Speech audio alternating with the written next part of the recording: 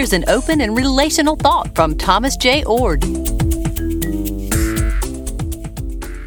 This is the second in a series of episodes I'm doing that looks at some of the love advantages provided by an open and relational theological framework. One advantage is that God calls us to love in response. That is, God invites our cooperation, and therefore our responses really matter. The wondrous one woos us. The great proposer propositions us. And we can enter into this love relationship in which our choices really make a difference.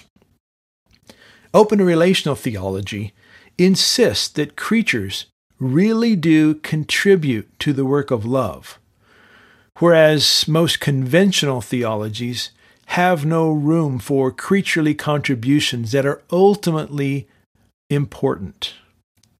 We could call this advantage to open a relational thought cooperating love advantage. A second advantage says that if we fail to answer God's call, God doesn't retaliate. An open and relational God keeps no record of wrongs and condemns any kind of payback of an eye for an eye or a tooth for a tooth. Yes, there are natural negative consequences that come to us and others when we say no to love, but God isn't dishing out those consequences. They're naturally rendered within the situation. Unlike the God of many conventional theologies, who wants to punish, condemn, even send to hell, the faithful forgiver in open and relational thought doesn't run a retribution racket.